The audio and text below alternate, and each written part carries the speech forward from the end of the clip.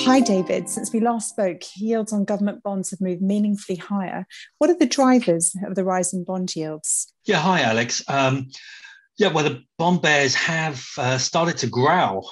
We've not heard from them for a long time, and as you say, yields on government bonds have been moving, quite sharply higher, now approaching their pre-pandemic levels. The yield on the US 10-year Treasury note is around about 1.3%. So it's about 40 basis points higher than at the start of the year. UK gilt yields have risen by actually a similar magnitude. German bonds by around 20 basis points or so. But government bond yields, I mean, still very low by historic standards. And real yields, so if you adjust those yields for inflation expectations, real yields are still deeply negative. And central banks continue to kind of sit on short-dated bond yields. I think there's little prospect of higher policy rates this year, and so yield curves have bear steepened. The long end yields have moved by further than short-dated bond yields, and so you get that bear steepening in the yield curve. I mean, one thing which the bond bears are not fretting about, which is they're not really worried about huge budget deficits and rising government debt. Rather, they're getting a little bit anxious that we'll have a stronger than expected economic recovery, turbocharged by additional fiscal stimulus, and this may push inflation, maybe inflation higher and above target, and actually force maybe the Fed to ultimately tighten policy sooner rather than currently being expected. But we shouldn't get too carried away. The increase in bond yields seems large because current yields are so low. And a bear steepening of yield curves is typical in the early stages of economic recovery. It's something that we anticipated in our 2021 outlook. And I still think the bond market is pricing reflation. So that's a pickup in inflation from depressed levels rather than runaway inflation. So, I think a bear steepening of the yield curve, higher bond yields at the longer end, I think that makes sense. The recent economic data has generally been better than expected. As we've previously discussed, the news flow on vaccines has been positive, and hence the prospect of a sustained reopening of economies. And we are going to get another big fiscal package, it seems, coming out of Washington. So, do you think that bond yields can go much higher? I mean, look, I do think that government bond yields will be higher at the end of this year. And that reflects our sort of above consensus view on the outlook for global and US growth. If you would look at interest rate forwards, they would suggest that the 10-year Treasury yield in 12 months' time will be around about 1.5%. I actually think they will be higher than that. So I think it does fit with our sort of short US duration bias and some of our strategies. I do think that yields, though, in the near term are approaching levels that at some point either get validated by central bankers and in particular the Fed, and that means that they start changing the tone of their communication. And I don't think that's likely in the near term. Or there is a breakout higher in market expectations for inflation. But for sustainable rise in inflation to central bank targets and above, I think that only comes if aggregate demand outstrips supply. And that means that unemployment's got a long way to yet fall. Now, this could happen in the US. I think in Europe, it's not really a concern. I mean, expected as well as actual inflation remains well below the ECB's close to 2% target. I think European bond yields will drift higher, but I think they're going to be kind of pulled higher, if you like, by higher US Treasury yields rather than be a driver in their own right. And I think it makes sense in terms of this story to be quite US focused. The US has had a less severe recession than Europe. There's additional fiscal support coming.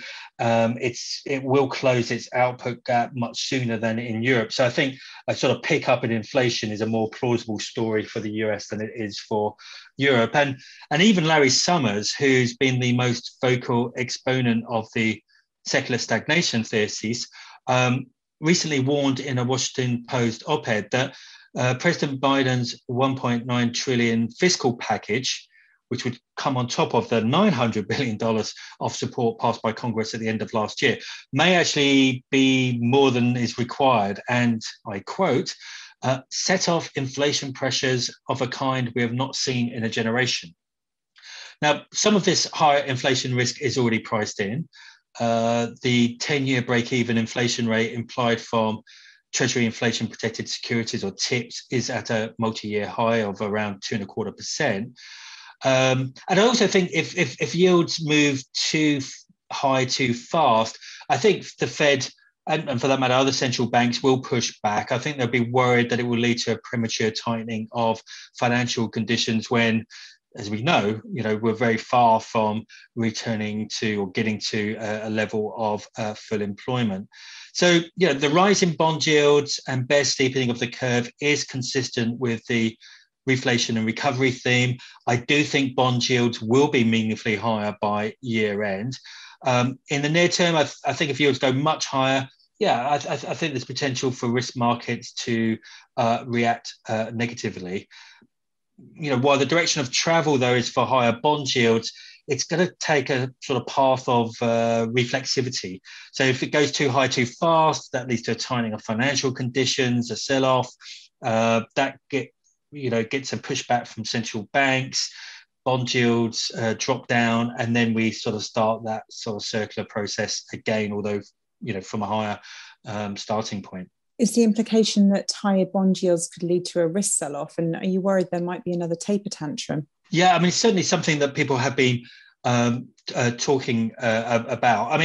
What we've seen, over recent months and weeks is that bond yields and risk assets are moving higher together. And that's because both have common drivers, which is greater optimism around the outlook for growth and some pickup in inflation expectations. And if I look at, say, take credit as an example, credit typically does well as an asset class when inflation is low but rising and growth is accelerating. And that's true of other growth sensitive risk assets. But if we look back at past episodes when rising bond yields have preceded episodes of market volatility and risk sell-off, it's typically because the market believes that the Fed is going to take away the proverbial punch bowl much sooner than previously expected, or that rising inflation will force it to do so. So you mentioned, Alex, the taper tantrum in May of 2013, and that occurred when then Federal Reserve Chairman Ben Bernanke, made a speech effectively saying that QE was going to be coming to an end, and the market interpreted that as that the Fed was going to sort of start tightening monetary policy, including start to raise interest rates much sooner than they had previously anticipated, even though the sort of growth outlook was pretty mediocre. So it was interpreted as a shift in the Fed's policy reaction function. The Fed was actually fundamentally much more hawkish than the market had previously believed. And that led to a dramatic rise in nominal and especially real inflation adjusted yields. That led to a stronger dollar, higher borrowing costs, dollar borrowing costs more globally. And that did expose at that time some vulnerable emerging market economies with big dollar financing needs. I don't think we're going to get a repeat of the taper tantrum in that sense. The growth outlook is actually improving. I don't think the Fed is going to turn hawkish anytime soon, as Fed Chair Powell has made abundantly clear in a recent speech. And in the case of actually emerging markets, their external financing needs are actually much smaller than they were in 2013. So not really worried that we'll get another taper tantrum, but clearly I think as I alluded to before, if bond yields move, meaningfully higher in the short term from where we are, I think we could get a bit of a wobble in risk assets.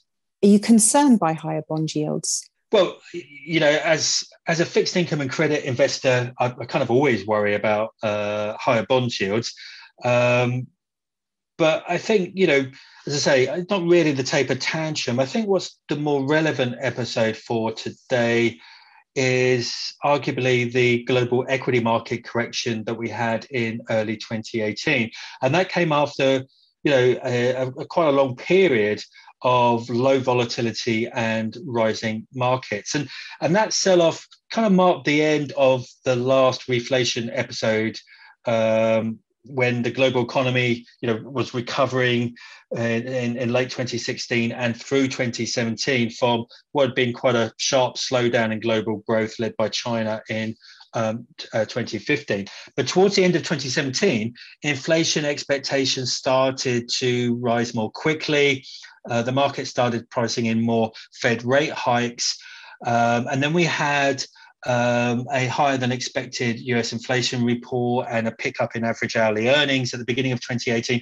And that was a catalyst for this, correction in global equity markets. And I think that experience highlights the crucial role of inflation expectations and how they can, prompt sometimes quite a violent reassessment of the outlook for monetary policy and mark an inflection point in markets, particularly if those higher inflation expectations are, seemingly validated by upside surprises to indicators of actual inflation.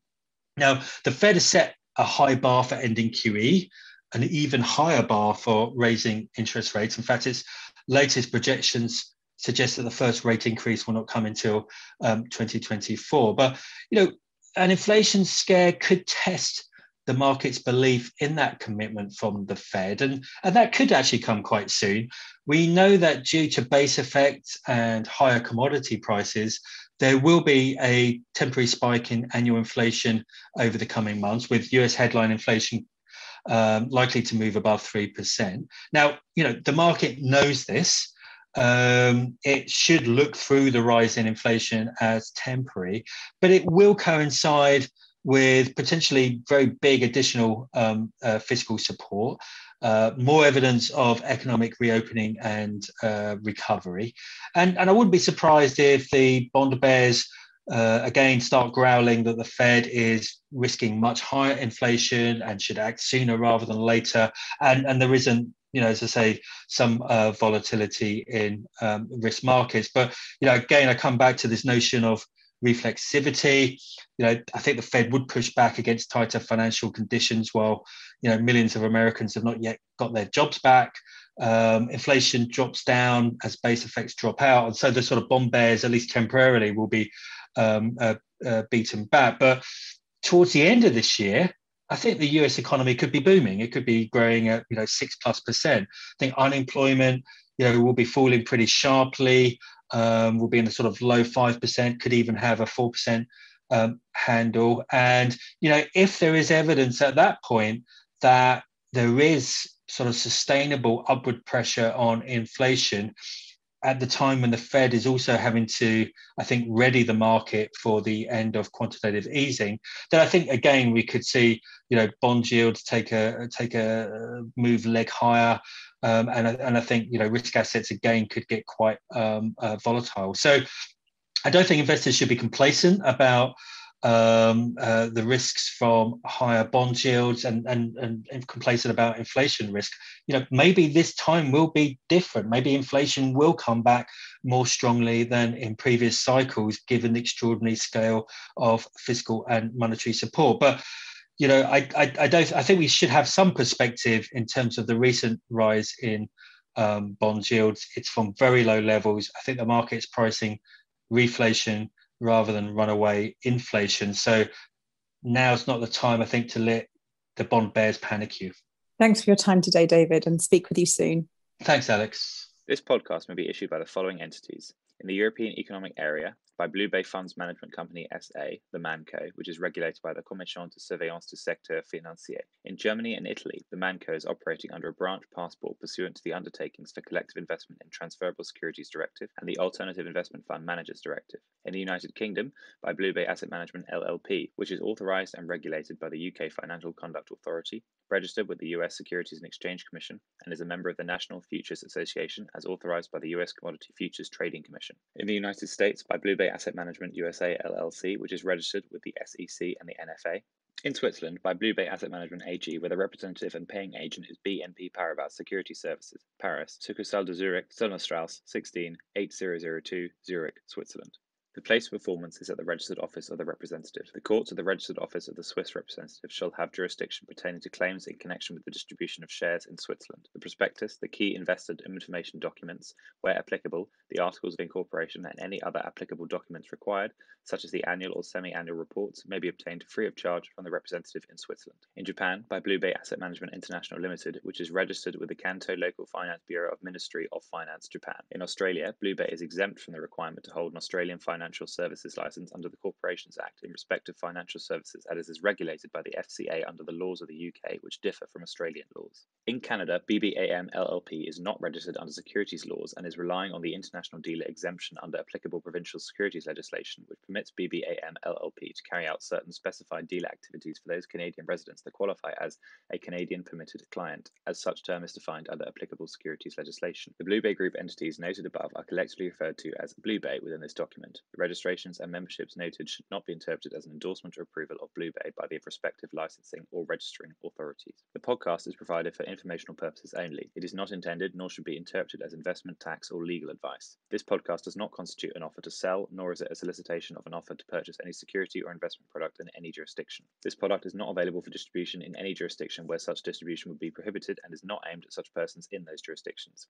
Past performance is not indicative of future results. Blue Bay makes no express or implied warranties or representations with respect to the information contained in this podcast and hereby expressly disclaim all warranties of accuracy, completeness, or fitness for a particular purpose. Blue Bay is under no obligation to update the information in the podcast to reflect changes after the publication date. The information contained in this podcast is believed to be reliable, but Blue Bay cannot and does not guarantee its accuracy, timeliness, or completeness. No part of this document may be reproduced, redistributed, or passed on, directly or indirectly, to any other person or published in whole or in part for any purpose in any manner without the prior written permission of Blue Bay. Copyright 2021 Blue Bay is a wholly owned subsidiary of RBC, and BBAM LLP may be considered to be related and or connected to RBC and its other affiliates. Registered trademark of RBC. RBC GAM is a trademark of RBC.